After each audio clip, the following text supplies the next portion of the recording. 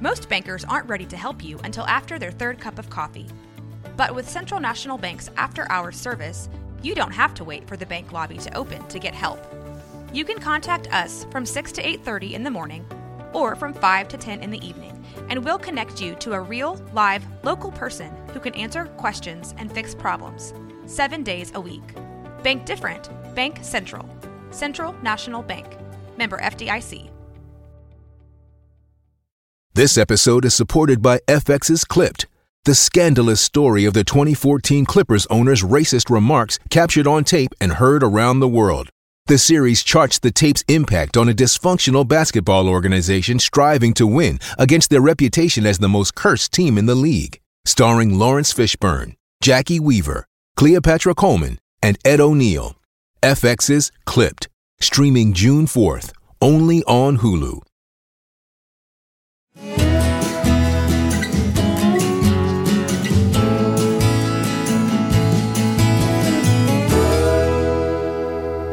This is Central Texas Life with Ann Harder. Hi, everybody. Ann Harder with you. You know, this time of the year, a lot of folks, including myself, are looking for a really good holiday read, something to read that reminds you of Christmas. And this year, the state of Texas is even endorsing a book. It's a collection of short stories called A Hill Country Christmas, Hope for Hardscrabble Times. And joining me is Lynn Dean from her wonderful home in San Antonio via the magic of Zoom. Welcome, Lynn. It's good to see you again. Thank you for having me. You are a former Wacoan, and we've had you at my book club, and it's good to see you again. I see you're still prolifically writing. You've got at least 17 published things to your name. Quite a few. Count. Yeah, she lost. Anyway, kind of lost count on that. But this latest one, I want you to hold it up for the camera so folks can see. It's called, in the beautiful cover, A Hill Country Christmas, Hope for Hardscrabble Times. And I'm just curious, Lynn, about how you kind of get into this whole genre of historical fiction, I guess you call it, because they're real people, but you sort of put flesh and bone on them and bring them to life through your own imagination, correct? Yes. I was one of those strange kids that was excited in school when they assigned research papers. I have always enjoyed digging and learning and finding odd little facts here and there. And yet I did not enjoy history in school very much. Really? And I wanted my children to love it, and especially Texas history. We homeschooled, and when it was time to pick a history curriculum, I asked around, and they showed me the same textbook that had bored me to tears 30 years before. Oh, my.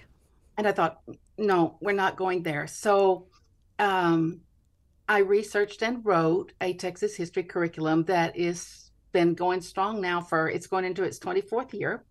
It's called Discover Texas, and it's discovery based. It does tell children the story of what happened chronologically, but we also include real library books and projects and field trips, and we try and get them into the mind of the people who made the history so they'll understand why it happened, what it changed, and why that mattered. So the Texas Historical Commission has kind of stepped in on this new book that you are a part of. I'll say you're a part of because there are a total of, 5 authors? There are 5 of us. 5 of you, and they're short stories, which I love the format of a short story. I just love that. Too. I do too. So let's talk about how all that came about, and the fact that they're available in Texas historic museums now. They are, and I couldn't be more thrilled. Yeah, that was kind of a recent development, right? It really was. Uh-huh. It really was. This is a book that I published, and the 5 of us were the marketing team as well. So one of the stories was set in Castroville, and I went to the Landmark Inn, which is in Castroville, and asked if they would have any interest in carrying it in their museum. And she said, I would love to, but you'll need to go through our state approval process. Sure, yeah. And she kindly gave me the name of the people to contact, and I did, and it happened really quickly, and it is now not only at the Landmark Inn, but it's at San Felipe de Austin Museum. It's at the Star of the Republic Museum at Washington on the Brazos, and it's at the San Jacinto Battlefield Museum. So that's their big three. I'm floored, humbled, thrilled, ecstatic, all those things. Oh, wow. It is a feather in your cap, because these are stories that, as I say, do bring to life historical persons. And so let's start with the first one I came upon in your collection is called A Candle in the Window. And it's set in your hometown, San Antonio now, but back in 1835. So tell me why did you select, first of all, these characters? Well, it was really important to us to bring out the cultural tapestry of the Hill Country. And I can't think of any family that more typified the blending of cultures than Deaf Smith's family. Deaf Smith was Anglo and a little older and hearing impaired. And he came here because he had a lung disease. We're not sure exactly what that was, but emphysema or tuberculosis, one probably. When he came here, he met and fell in love with a Hispanic widow who had 3 daughters. So he married her and adopted her daughters, and then they had more children of their own. He was also a surveyor, and a young man approached him when he was in San Felipe and asked him if he would please apprentice him, and that was Hendrik Arnold. Hendrik Arnold was a free Black man. His parents had come here from Mississippi because in that state, they were not allowed to marry. His father was white, but his mother was Black. And so they came here so that their sons could be free and always be free.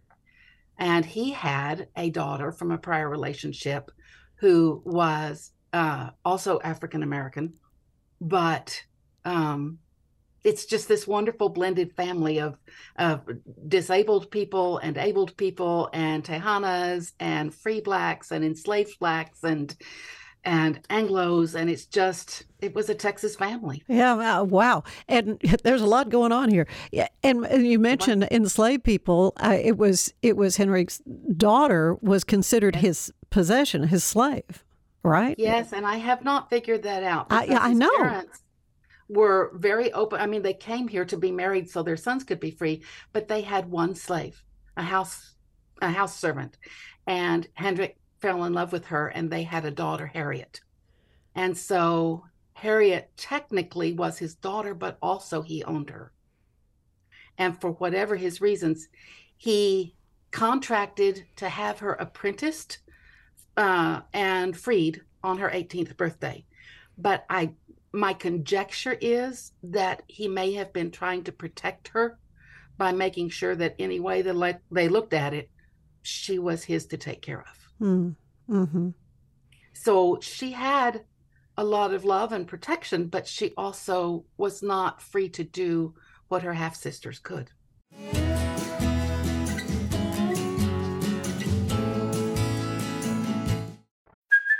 Hey, it's Kaylee Cuoco for Priceline. Ready to go to your happy place for a happy price? Well, why didn't you say so? Just download the Priceline app right now and save up to 60% on hotels. So whether it's Cousin Kevin's Kazoo Concert in Kansas City, go Kevin, or Becky's Bachelorette Bash in Bermuda, you never have to miss a trip ever again. So download the Priceline app today. Your savings are waiting.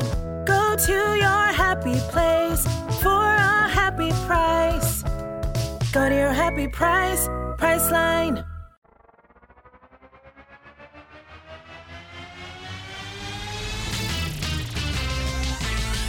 Frozen, heroes. Gonna tell you about Frozen, heroes. Gonna tell you about. Hey, I'm Zach. And I'm Mike. And we have a fantastic new podcast to tell you about. Bros, Foes, and Heroes. It's the two of us looking into the world of comics, breaking down some characters that you may have never heard of, and some that are just absolutely ridiculous. Yeah, so Zach comes up with a character each time, and I go into it just completely blind. I don't know who this person is or what their abilities are or anything, and basically I guess we kind of go over their origin story and just some of the ridiculous stuff that maybe, especially Golden Age stuff. Oh, Golden Age stuff is always the best, and we will make sure to highlight all of the shenanigans and just absolute weirdness of everything. Yeah, that's right. So subscribe today and follow us on Instagram at Bros Heroes. And if you don't, I know where you live. Not really, but please subscribe. Bros and Foes and Heroes. Gonna tell you about Bros and Foes and Heroes. Gonna tell you about.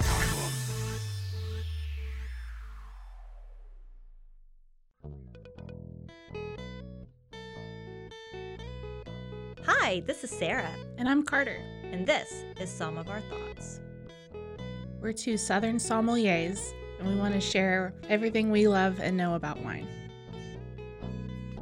We started hanging out during quarantine and cooking and drinking and listening to music, and we just thought this would be a great way to bring everything we know to you guys.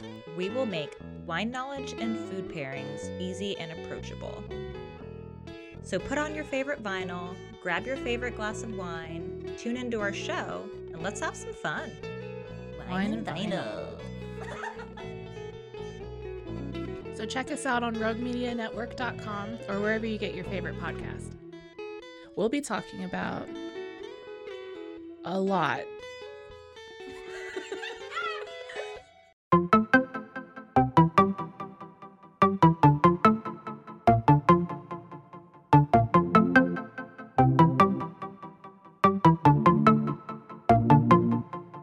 Welcome to One Star Rewind, a new podcast about those dreaded one-star reviews that every business owner hates to receive, but yet every customer loves to read. During this podcast, we will peel back that one-star review to better understand how it happened, when it happened, and what the business owner is doing after receiving that one-star review. This podcast will be about love, hate, and laughter.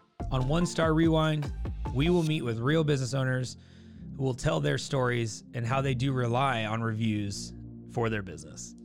Follow us on Facebook, Instagram, or download us at roguemedianetwork.com. Please subscribe, but only rate and review for not a one-star review. Join us each time for a new review and a new story.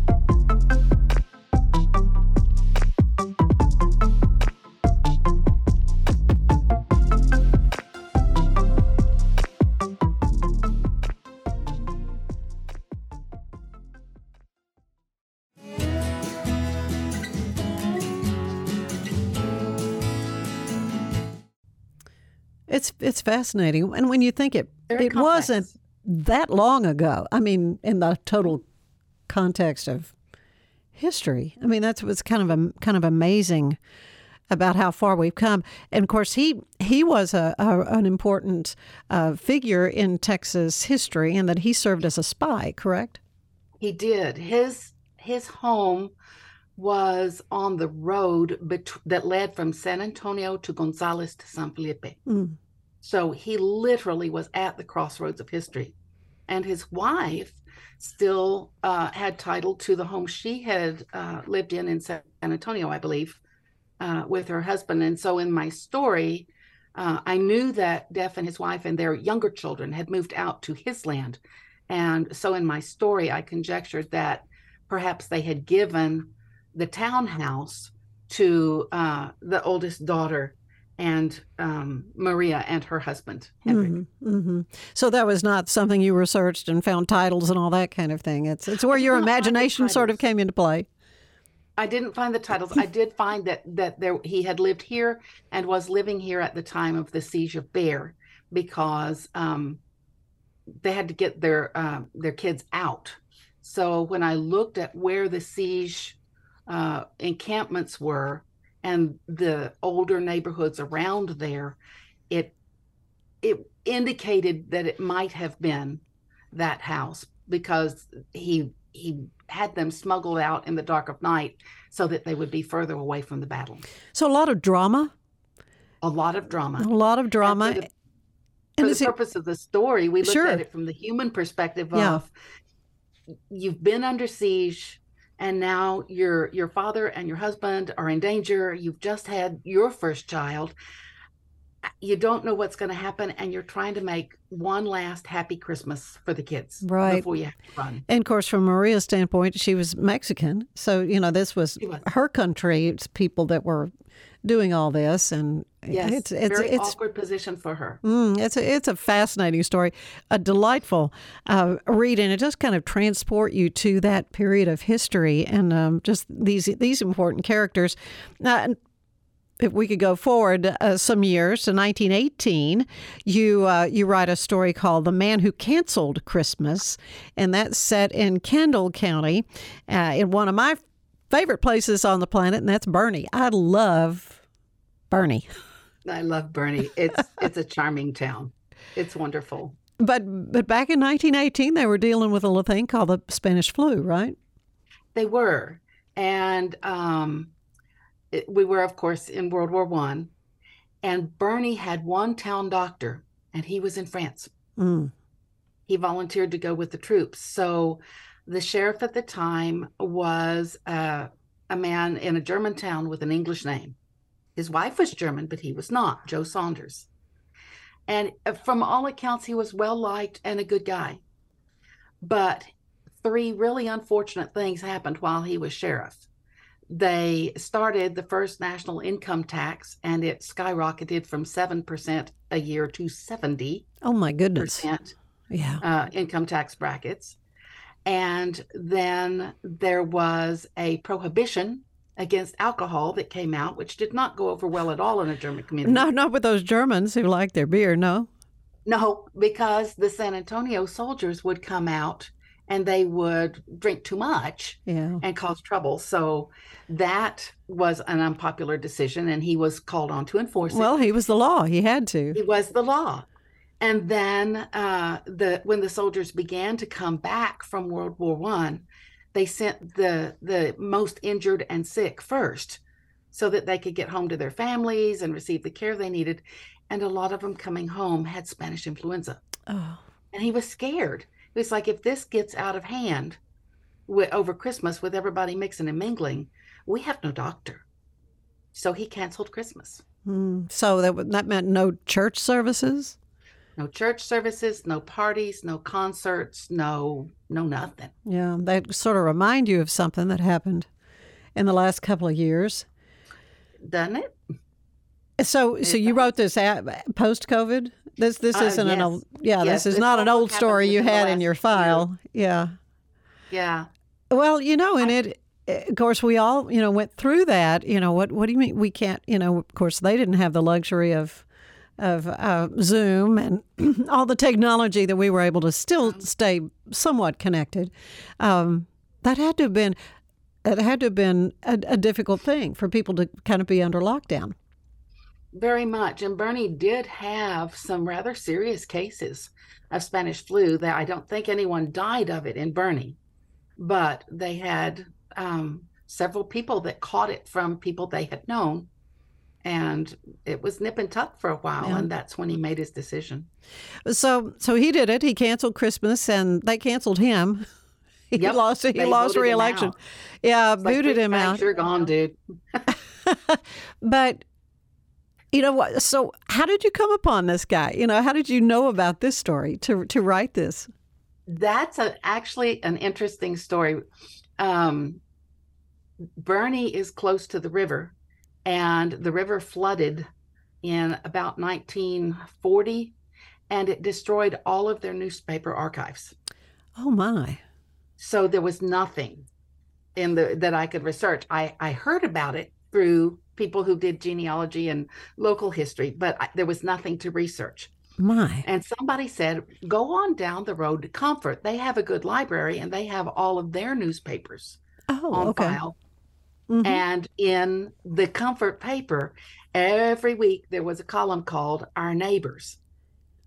And so you could read the Bernie news in the Comfort paper. And that's where I found him. I was actually looking for something else and found all it was wonderful because it had so much about the people's feelings about it. And Comfort did not cancel their Christmas, but Bernie did. So a lot of the people in Bernie drove out to Comfort to go to church. To go to church, yeah. Yeah, They did. yeah. And Comfort's another one of my favorite places to go just It's for a bed fun. and breakfast and just a lovely weekend. The Hill Country, of course, that's just my favorite part of the state of Texas. I guess really maybe it's my German roots, you know, because the Germans they love that part. I think it reminded them a little bit of the old country, maybe.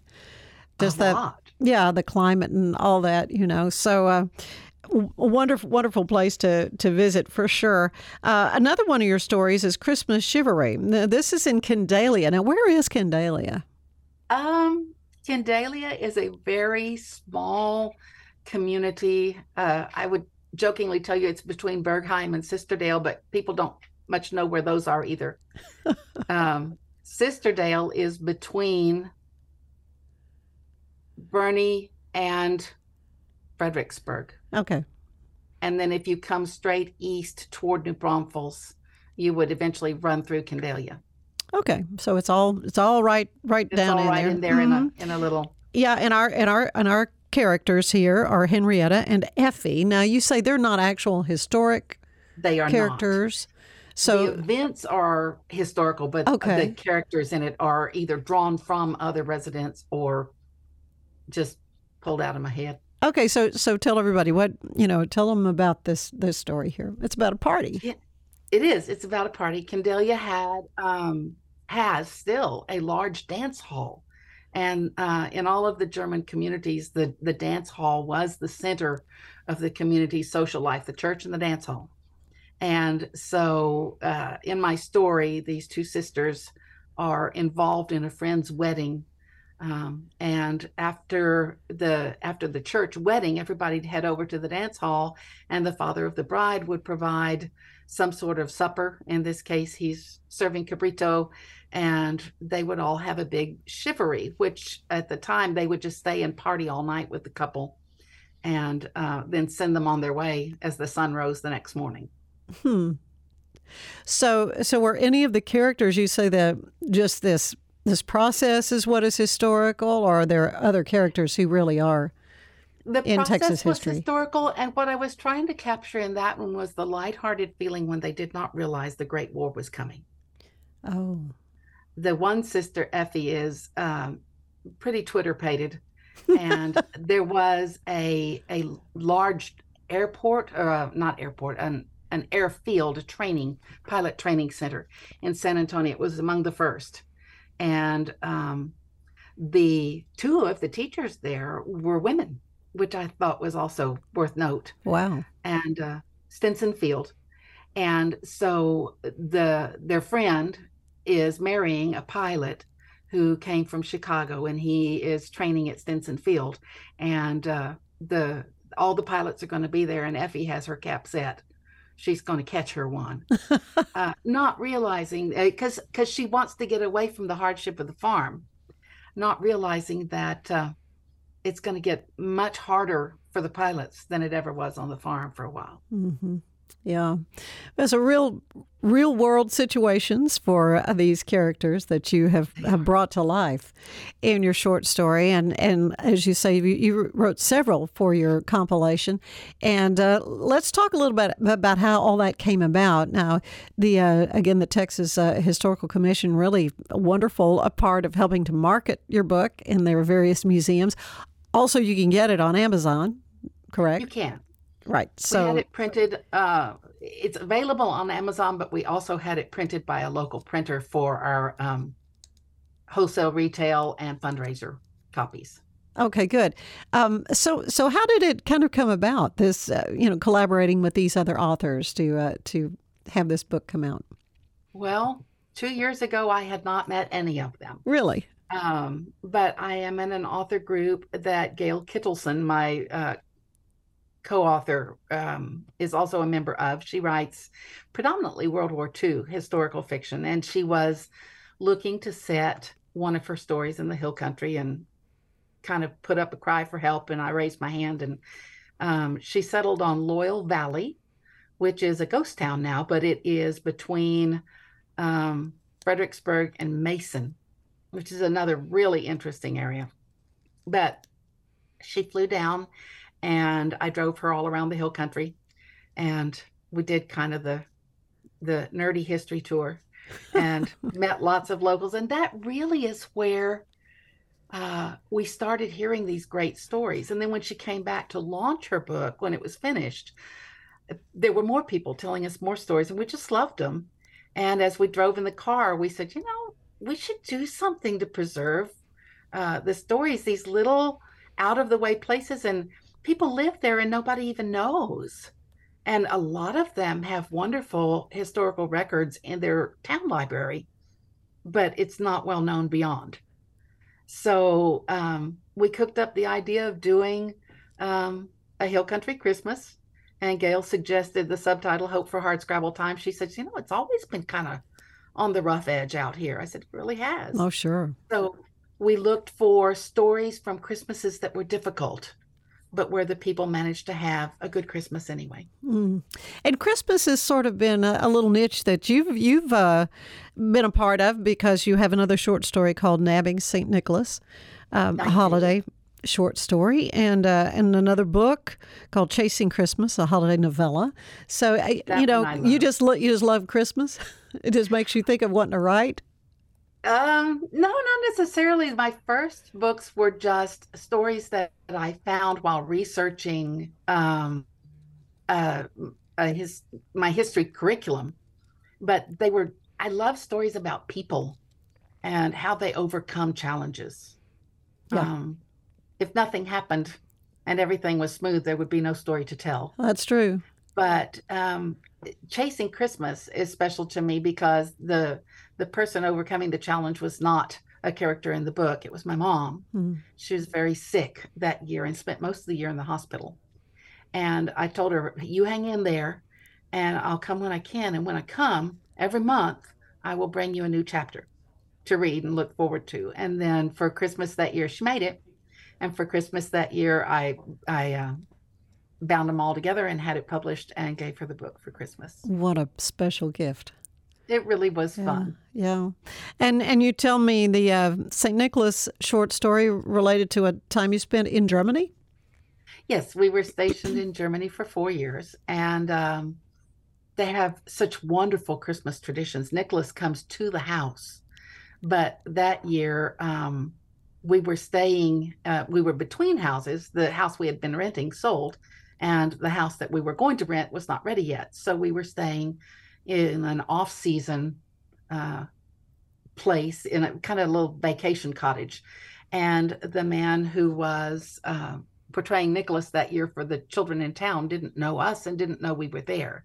So our daughter was waiting anxiously at the window, and she saw him turn around and go the other way. Oh. And when my husband came home, she says, you go get him and bring him back. And so we watched, and they did. It's a funny story, but it's really cute. Her daddy saved the day. Absolutely. Oh, Lynn, it's delightful to get to visit with you again and to hear more about your writing and kind of catch up. You lived in Waco for many years. I did, from third grade to college. Yeah. And through college, and then married military, and then came back for 17 years. And now we've been in San Antonio for about 11 years. Mm-hmm. Well, you are in one of my favorite parts of the country. That would be the Texas Hill Country. And so you can enjoy Hill Country Christmas, Hope for Hardscrabble Times. Again, you can visit any of these wonderful historical places in the state of Texas, and you can find it in the museum shop or go to Amazon, correct? Yes. It's on Amazon as an ebook or also as a paperback. Oh, Lynn, it's been a delight. Thank you so much. Thank you for being with us today. And I hope you have a wonderful Merry Christmas. You too. And a terrific New Year. And we want to thank you all for joining us. And we will see you again next time on Central Texas Life. Bye-bye. Central Texas Life with Ann Harder is part of the Rogue Media family. Be sure to check out our other shows at roguemedianetwork.com. Please rate this show 5 stars on iTunes, Spotify, YouTube, or anywhere you get your podcasts. Join us again soon for more Central Texas Life with Ann Harder.